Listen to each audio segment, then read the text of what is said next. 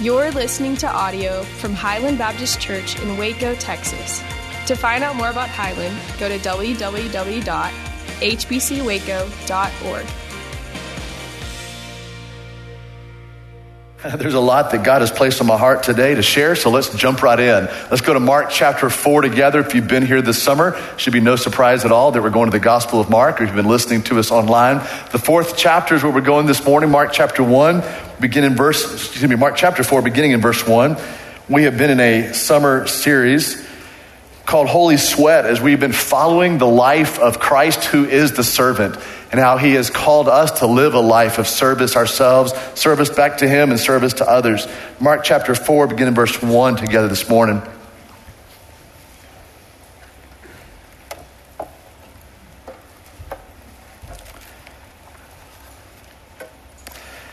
We get a little context of where Jesus is. And he, meaning Christ, began to teach beside the sea. Now, this is the Sea of Galilee, or the Lake of Galilee. It's not really a sea. It's the lake that behaves like a sea. And a very large crowd. That has kind of been the theme of Mark chapter 1, 2, and 3. There's a crowd always around Jesus. Not just a crowd, but a large crowd. And they were gathered about him, or your Bible translation might say around him. So he had to get into a boat.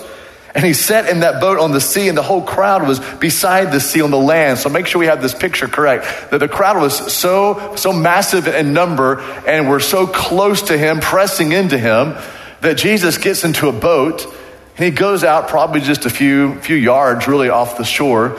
And the people are gathered now on the shore there at the Sea of Galilee, and they're listening, which makes a lot of sense. Certainly the water would have been serving as an amplification to help carry the voice of Jesus. And here's all these people surrounded there on the Sea of Galilee on the shoreline, and they're listening to him speak. And in verse 2 it says, "And he was teaching them many things in parables. And in his teaching he said to them, 'Listen.'"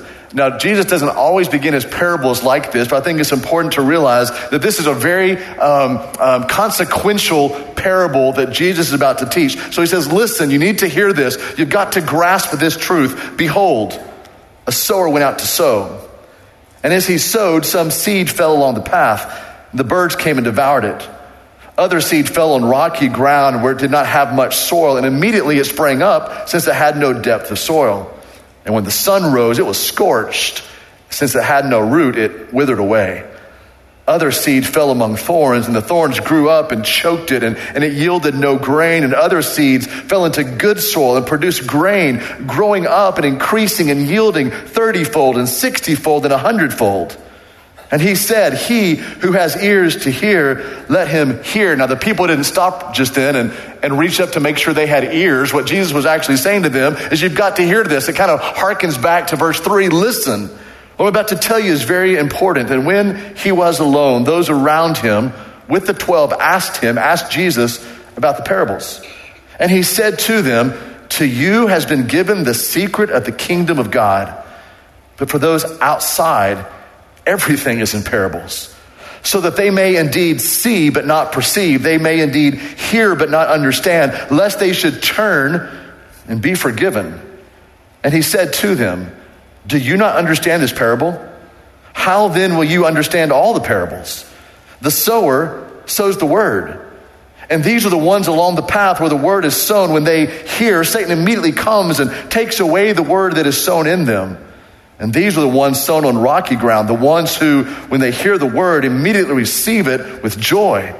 And then they have no root in themselves, but they endure for a while. Then when tribulation or persecution arises on account of the word, immediately they fall away. And others are the ones sown among thorns. They are those who hear the word, but the cares of the world and the deceitfulness of riches and the desire for other things enter in and choke the word, and it proves unfruitful. But those that were sown on good soil are the ones who hear the word and accept it, and they bear fruit 30-fold and 60-fold and 100-fold. Now, in this parable, from verse 1 to verse 20, we really can kind of see it broken up into four parts. Verse 1 and verse 2 is the context, kind of the what and the where, the what's happening. And then we see Jesus giving the parable to us in verse 3 to verse 9. And then the parable is explained to us in verses 13 to verse 20. But there's a really interesting interjection in the middle of the parable and the parable's explanation there in verse 10, 11, and 12. I hope your Bible's still open. Keep it here to Mark chapter 4, the remainder of the morning. Look at Mark chapter 4, verses 10, 11, and 12. This is an interesting, overarching, and if you will, if you've been at Highland for a while, this is a part of the upper story statement of Scripture. And when Jesus was alone, those around him with the 12 asked him about the parables, and he said to them, to you has been given the secret of the kingdom of God, but for those outside of the kingdom, everything is a parable, so that, and now Jesus is about to quote from Isaiah chapter 6. Jesus quotes from Isaiah more than any other Old Testament book. Here's what he quotes, that they might see, or they may indeed see, but not perceive. They may indeed hear, but not truly understand, lest they should turn, which is a statement for repentance, and be forgiven. Let's begin this morning with that statement, because on the first glance at it, it may sound like a riddle. It may not make a whole lot of sense, but here is what Jesus is saying to us. Look back to verse 11. To you has been given the secret of the kingdom of God. Because that is true, then Isaiah 6 is reversed for those who are in the kingdom. They can see and perceive. They can hear and understand. Here's the statement I would like for you to either write down in your heart deeply, or write down in the front cover of your Bible, or just write down your notes. And here it is. The ability to understand God's word is a God-given gift. If this morning you're able to open up God's word, read it and understand how to apply it, read it and know where you need to obey it, you need to thank God, because that's a gift from God. It's actually a gift of the Holy Spirit given by God, that you and I might even understand and even perceive the word of God. If you have insight into God's word, and when you read God's word, you understand how you should apply it, how you should obey it, how you should live it out. This is an amazing gift from God. That a capacity to understand God's word is a gift from God. And so Jesus is saying here, those inside the kingdom, they will hear God's word and understand God's word. They will see God's word and they will perceive God's word, because they have turned, they have repented, they have been forgiven. So let's break down this parable, if you don't mind, this morning. Let's kind of see all the different elements involved here. Here's the first thing that we see in this parable to help make sure we understand it together today. The seed is God's word. That's what the seed represents. It is God's word. In fact, if you're confused by that a little bit, just look to verse 14, because it's very clear there in verse 14. The sower sows the word. When the gospel writer Luke was writing about this parable, here's what Luke said in Luke chapter 8, verse 11. Now the parable is this: the seed is the word of God. So nothing muddy about that. No cloudy understanding there. The seed represents the word of God. So this morning, let's look together how seed is like God's word. Seed is like the word of God in this way. Number one, there's life in it. There's life in a seed, just as there is life in God's word. If you go home today and you plant glass or metal or rock into the ground, nothing is going to grow up, because there's no life in that. But there's life in a seed. You plant a seed and then life comes forth. In the same way, God's word is alive. God's word is living. God's word is active. And so we see here that God's word is just like a seed. In fact, let me just kind of give you a practical word. Nothing else you read this week outside of God's word has life to it. But when you read God's word, there's life. There's life in a seed. There's life in God's word. The seed is like the word of God also in this way. Seeds are small, but they produce greatness. I'm probably going to get some emails on this, but let me explain myself before you start writing me an email right now here in the middle of the gathering. Sometimes I read God's word. Maybe sometimes you read God's word, and we're reading through God's word and we don't have a wow moment in Scripture. Sometimes we're in Scripture and we don't have this pivotal revelation as we're reading Scripture, as we're in God's word. Or maybe we don't have that moment where we go, wow, this is amazing. In fact, maybe just the opposite. Sometimes we're in God's word and we're reading God's word and we think, is this even significant? To me, this seems relatively minor. Hang on. In the same way, when a farmer drops a seed, he doesn't yell, bombs away. I'm going to say small, little seed. In fact, once that seed hits the ground, you may have a hard time even finding that seed in the soil. In the same way, God's word is like this. It is sometimes maybe just a small understanding of God, just a small little truth that we have placed into our lives. But in that, it begins to to grow. It begins to produce abundance. It begins to produce this greatness. God's word inside of us begins to swell. It begins to grow in this thought of expanding and swelling in our hearts and swelling in our minds. And so I want to say to you this morning, stay, family, stay in God's word. Because it begins to grow and swell and expand in us. It produces this abundance. It produces this greatness, just like that small seed that drops to the ground begins to grow. The seed is like the word of God in this way also. Number 3, fruitful results. You drop a seed in the ground and the expectation is that it might grow a crop or grow a harvest or grow a yield or grow a fruit. And in that yield, in that harvest, in that fruit, more seeds are produced. And then the multiplication or the exponential multiplication of that is now there's many seeds that are able to grow many more harvests or many more yields or many more crops or many more fruits. So in the same way, God's word is like that. There's a cycle to God's word. As we're in God's word, it grows up inside of us, and then we are able to sow that word into ministry, sow that word into other people, sow that word into the kingdom, and it continues to grow. It's the life cycle of the seed. In the same way, there's a life cycle in the word. Here's the 4th thing. The seed is like the word of God because it must be embedded or received to grow. A seed will never grow if you just hold on to it. A seed will never grow just by putting that seed on a table or even believing that that is a seed. And this analogy has great legs to it. In the same way, just holding God's word on a Sunday morning or having God's word at your house or even believing that it is God's word will not accomplish anything in you until you receive God's word. Until it's planted inside of you, until you've embedded it into your heart and into your mind. Then it's planted into our lives, then it begins to grow. This is how a seed is like the word of God. Let's look at the second element here within this parable that Jesus gives us. The soil then is the human heart. The soil is the human heart. In fact, you need to, anytime you read a parable of Jesus, you need to find yourself in that parable. That is why every parable that Jesus gives either has characters or types inside of it. And so what you're doing in a parable is you're searching that parable and you're trying to find yourself in that parable. Here's what Bob Goff says. He says, we don't always get to pick the parable we're living in, but we do get to pick who we are in the parable. And so as we read through a parable, what we need to do this morning is allow the Spirit of God to introspect our lives. For you not to take an inventory to see perhaps is our hearts this morning, is one of our hearts today just like this soil. But I want you to please see this. 3 out of the 4 soils rejected the power of God's word. 75% of the hearts would push back on the power of the word of God. They rejected the seed. Let's look at the first heart this morning, or the first soil this morning that Jesus talks about. It's in verse 4, then he explains it in verse 15. It's the hard soil, which represents, this is an easy analogy here, an easy connection, a hard heart.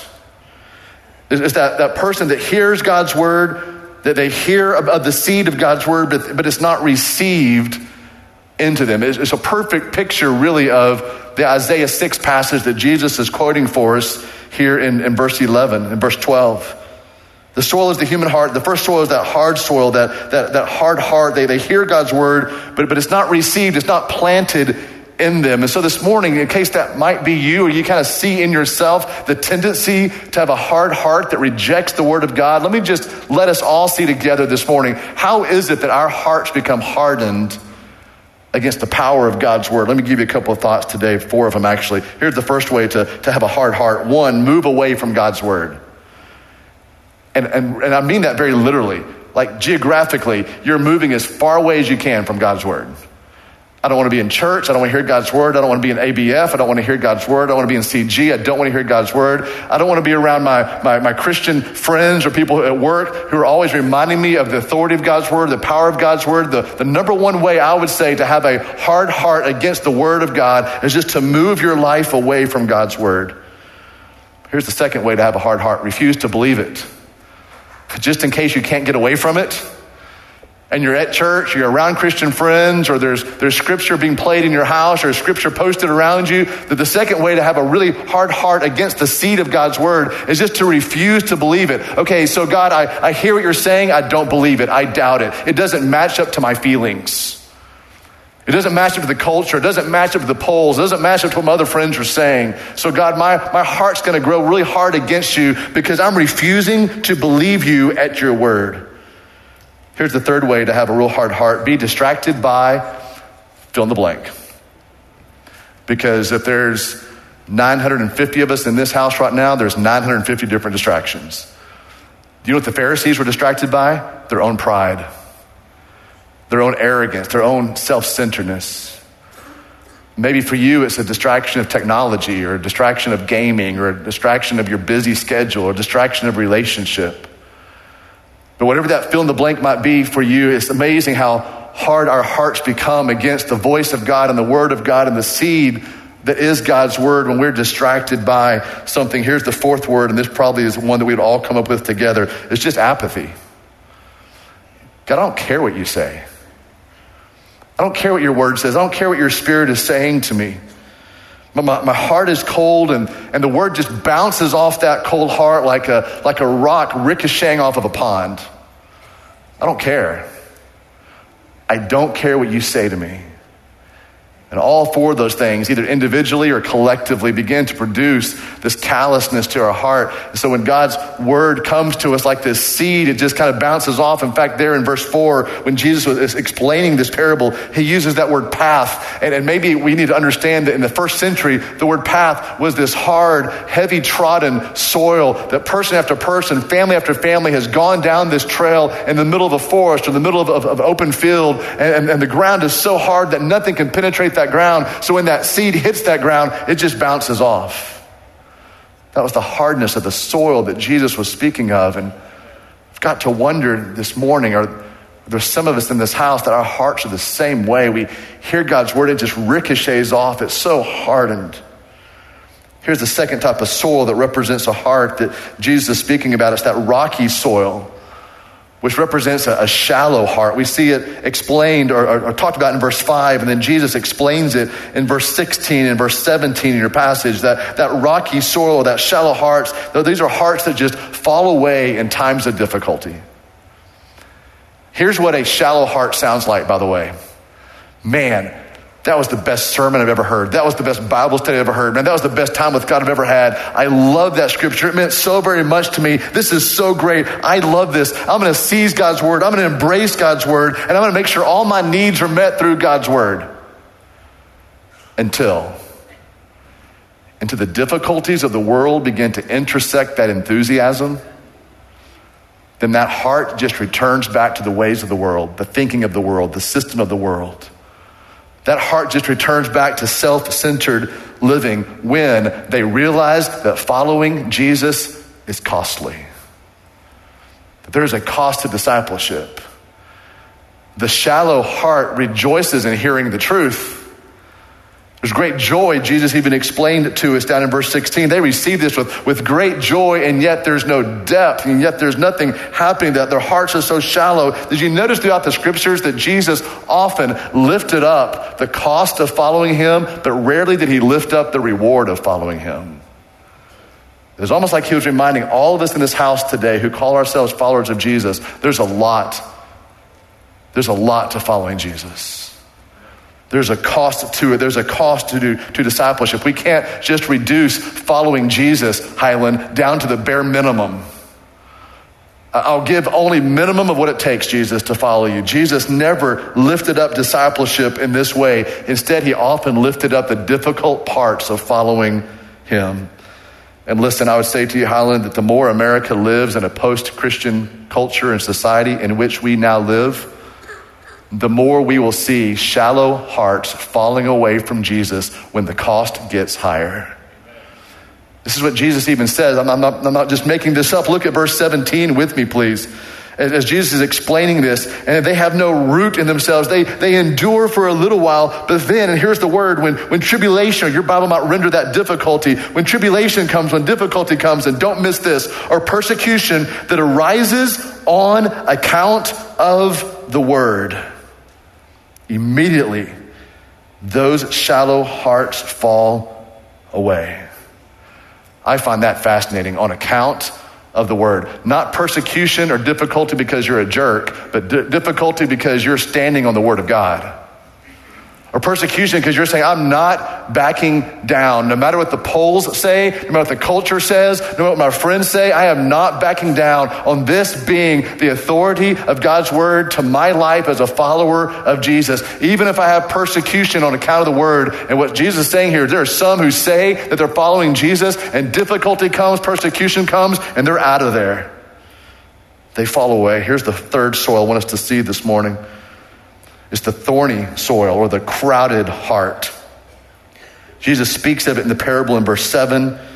And then in verse 18 and verse 19, he unpacks that the thorny soil is the crowded heart. In other words, there's just too many passions, too many things for which they have an affection.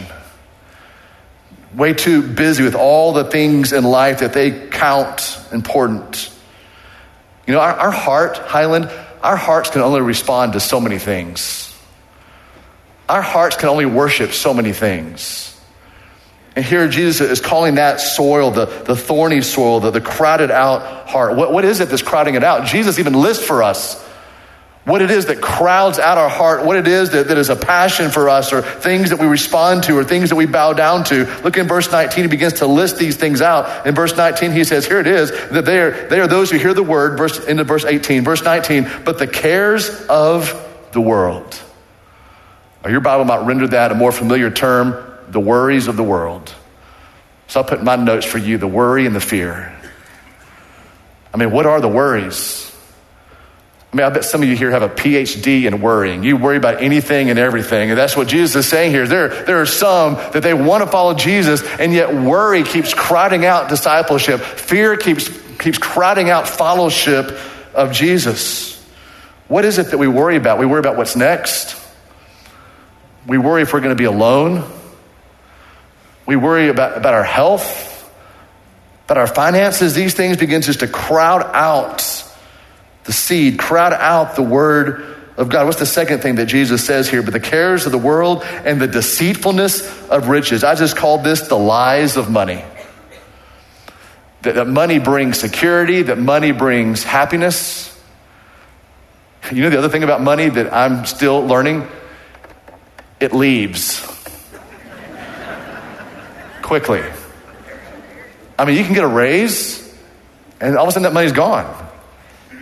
Get a bonus and all of a sudden something breaks and you have to pay for it. There was a song back in the early 1970s by Rare Earth, and it talks about how the dollar bill was in my hand and the dollar bill blew away.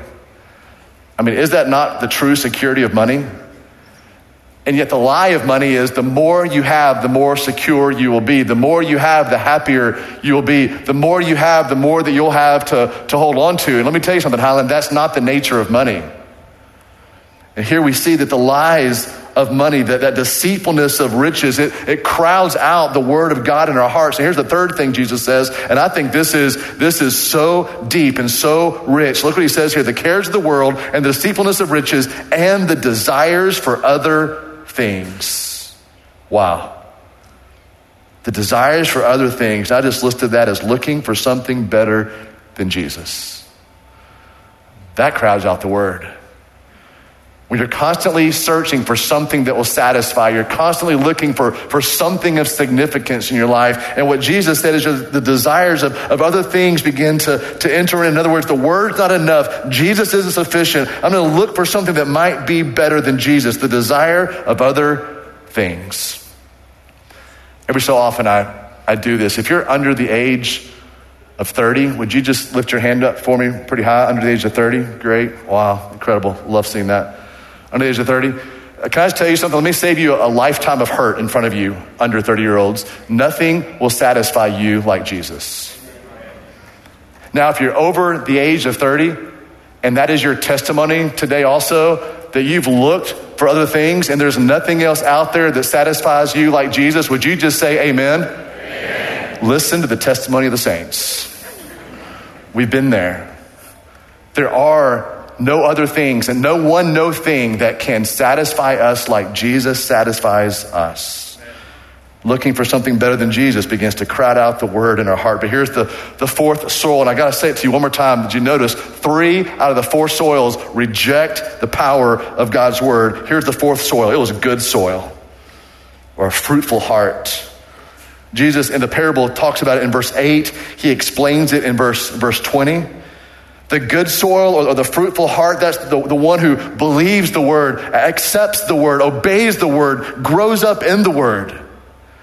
And for farmers who might be here in the house today, you know that it is a great thing if you get an 8-to-1 ratio from a seed. If from one seed you have 8 yields, that's amazing. But look at the numbers Jesus is talking about. He's not talking 8-to-1. He's talking 30-fold. Look at verse 20, the very end of verse 20. He's talking 30-fold and 60-fold and 100-fold. In other words, Jesus is moving out now of the natural parable, and now he's talking about the supernatural, because only God can produce that kind of responsiveness. 30-fold, 60-fold, 100-fold. What is the fruit? In the New Testament, it gives us the answer to the parable. What is the fruit that we're desiring to produce in our lives that is produced by the word of God being planted, embedded, and planted inside of our hearts and our minds? What are the fruits? Here's the first fruit, the fruit of the Spirit. Love and joy and peace and patience and goodness and gentleness and faithfulness and kindness and self-control. That's what grows up, is the power of the Holy Spirit inside of us, and that Spirit being fed by the word of God. The first fruit that we see yielded in our lives, a life that has good soil in it, a life that accepts God's word, believes God's word, obeys God's word, grows up in God's word. We see the fruit of the Spirit produced in mass quantities. Here's the second fruit we see. I love this, the fruit of worship. This is what the author of Hebrews is talking about in Hebrews chapter 13, verse 15. That the fruit of our lips is praise to Jesus. That's the fruit of our lips. It's worship. Let me tell you something. Worship is more than singing, but it's not less than singing. It's adoring God. It's praising God for who he is. It's adoring the Son. It is esteeming Jesus. It's treasuring Jesus. This is the fruit of worship. Where does that begin? It begins by that seed, God's word, being birthed in us. We allow it. We believe it. We receive it. It's embedded in us. And now out of that grows the fruit of the Spirit. Out of that grows the fruit of worship. But here's the third fruit we see in the New Testament, the fruit of good works. That's in Colossians chapter 1, verse 10. What's good works? Got a really simple explanation. It's doing good things to others for the glory of God. That's good works. And it can be giving of your money, the giving of the gospel, the giving of your time, the giving of your kindness, the giving of your sweat, the giving of your work. So since I mentioned sweat, let me give you then a couple of thoughts. If you've been here the last few weeks, we've been talking through some really practical ways that you and I can sweat together, spiritually speaking, this summer. Let me give you some opportunities to holy sweat, if you will. Here's the first one. It comes straight from God's word to us today. Sow God's word into someone else's life this week. I want you to catch this also in the parable. In the parable, it's not just Jesus who is the sower, and it's not just the preacher who is the sower. If you're a follower of Christ, you are a sower. And I know that sometimes it seems like the hyper Pentecostals have stolen that word sow, but that word sow is a powerful word. We should be sowing God's word into other people's lives. So what does that look like? I gave you a lot of technological ideas up there on the screen. You can email somebody, you can text somebody, you can Snapchat somebody, you can DM somebody, and if you can write a letter. Do they still do the postal thing with the stamps and everything? If you want to write a letter, you're welcome to do that, but sow God's word. I'm not asking you to think through some really encouraging words you can give that person. I am saying just give them God's word. Where do I start, preacher? How about Psalm 23? That's always a good word to plant into somebody else's life. How about Philippians chapter 1, verse 6? That's a good word to plant, to sow in someone else's life. How about Ephesians chapter 3, verses 20 through 21? That's a great word to plant into somebody's life. What word has challenged you this week? What word from God's word has built you up this week, established you this week? Pass that word along. The word of God is the seed. That's an easy way for you and I to sweat. That's about a 120-second exercise this week, to sow God's word into someone's life. Here's a second way that I think is just as easy. Sing in the worship choir. Every Sunday you have the opportunity. I honestly think this is the easiest of them all. Why? Because you're here already. This worship choir is not looking for singers, or else I would not be in it. They're looking for people who like to sing out, like to worship the Lord. And it's an easy deal, because every week I get an email from Pastor Jared, and you can too if you want to be in the worship choir. And he sends me every song we're singing. He sends me a little file, a little link where I can go in and have an MP3 and listen to all the songs that we're singing, so that on Sunday morning, when I'm able to sing in the worship choir and you can sing in the worship choir, I've been using those songs all week long to worship the Lord. So it's just a time for me to exercise within my church family, something that I've loved to do privately throughout the week in the presence of the Lord. And here's another reason I sing, just to be very personal, and some of you may not like this personal explanation. I sing in the worship choir because 6 years ago when I joined Highland as a member, on my covenant form, I said, I'm going to find a place to serve. So I don't sing in the worship choir as a pastor. I sing in the worship choir as a covenant member here at this church. It's a way for me to express something that I love to do. I have no idea if I'm good at it or not, but I love to do it. I love to sing. And so I'd encourage you maybe to sweat with me up there this semester and next semester until Jesus comes back, that we sing and worship choir together. Here's the third idea, and this will get really financial in this one. Let's supply our WIN kids this year with school supplies. Did you know that every school day afternoon, Highland takes on 58 kids from Dean Highland Elementary? They come here and they play in this gym, and we feed them a dinner. We help them with their homework. We tell them gospel-centered stories about the grace of Jesus and the greatness of God and the power of the Spirit. And so this year, I'd really like for us, before school even starts, for us to raise $100 per kid. If my math skills are correct, and they rarely are, I think that's $5,800 we're looking to raise today. So if you're interested in sweating a little bit by supplying some supplies, some school supplies for our WIN kids, anything that you put missions on today, missions on your memo line for a check, missions at the giving stations out in the lobby, giving, or use the word missions on the text giving today. When you go home this afternoon, go to the church, go to the computer, go to the church website, go to the give station, the give portion, and go to missions. Everything given to missions today will go to the school supplies for our 58 WIN kids. Let's go ahead and raise that $5,800 plus today, and let's mark that off the list. Here's the fourth thing I have for you. Be a foundation builder for our youngest. In the past, the preacher would stand up and say, we need more preschool workers. I'm asking if the Lord is pressing into your heart right now to be a foundation builder for the youngest, the littlest among us. That you might be willing even every other week to serve in our preschool. Let me tell you, that preschool hallway is exploding with kids. Like, we're having to expand right now. There's construction going on this week in the preschool area, trying to find some more rooms for more spaces, for more kids. There's a lot of kids. When there's a lot of kids, guess what? We need a lot of teachers, helpers. Cross those two things off. Foundation builders. Some men and some women who'd be willing to speak into the lives of the youngest among us, that there is a God, and that God loves them deeply and dearly. So if you're interested in that, you can email Ann Shirley, our preschool minister. You can email me this week, and I'll make sure I pass it along to the right person. Let me step back into this passage then. Those are some opportunities for us to display the fruit of good works. But let's look very carefully on a very high level here. Again, here's the upper story of Mark chapter 4. Here's kind of the essence of what Jesus was saying about these soils. Those with hard hearts, shallow hearts, and crowded hearts have this extrinsic faith. That is, God, I will serve you for what I can get out of it. I will serve you, God, for what I can acquire. Whether that be a good reputation, kind of a good feeling of having done the right thing with the wrong motive. Those with the hard hearts, with the shallow hearts, with the crowded hearts, they served God for only they could get out of it, only what they could acquire. But those with a fruitful heart, those with a good soil, their hearts have an intrinsic faith. In other words, serving God just to get God. Just to press into God, just to know God, just to obey God, motivated by God's presence, motivated by Jesus Christ, the servant to you, the servant to me, the servant to all.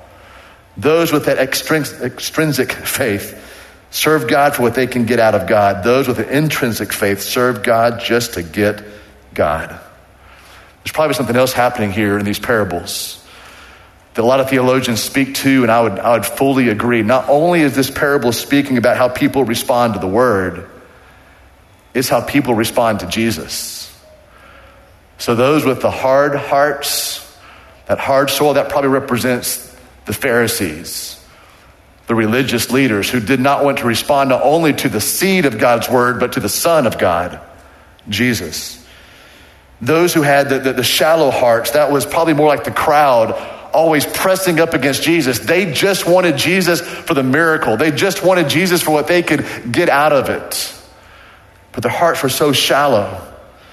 The crowded hearts, a lot of people believe, and I would agree with this, probably represents Jesus' family, who is so worried about what the world thought of them. Remember last chapter, in chapter 3, they went and seized Jesus. The family of Jesus went and seized him and said, "You've lost your mind." When Jesus was in Nazareth, remember, it was his family themselves that began to doubt. They were embarrassed of this Jesus. Maybe it was the family of Jesus who represents this crowded heart. They were concerned with the world might think, but the hearts that were fruitful, the hearts that had good soil, they loved Jesus. They wanted to press into him to know him, not to get something from him. They loved the light. They loved the promise. They saw Jesus as the Lamb. And isn't it interesting? The very next thing that Jesus says, I hope your Bible's still open, as I land this plane, is Mark chapter 4, verse 21. And he said to them, "Is a lamp brought in to be put under a basket or under a bed and not on a stand?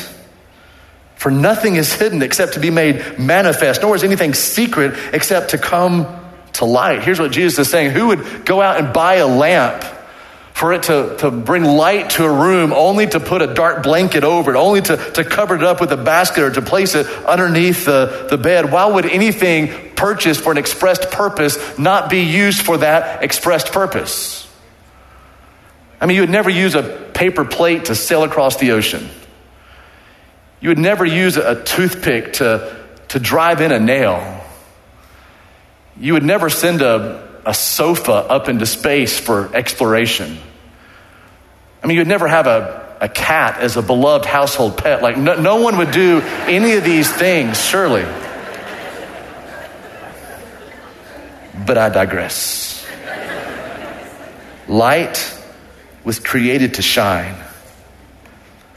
So sisters and brothers in the house today, we were created to serve.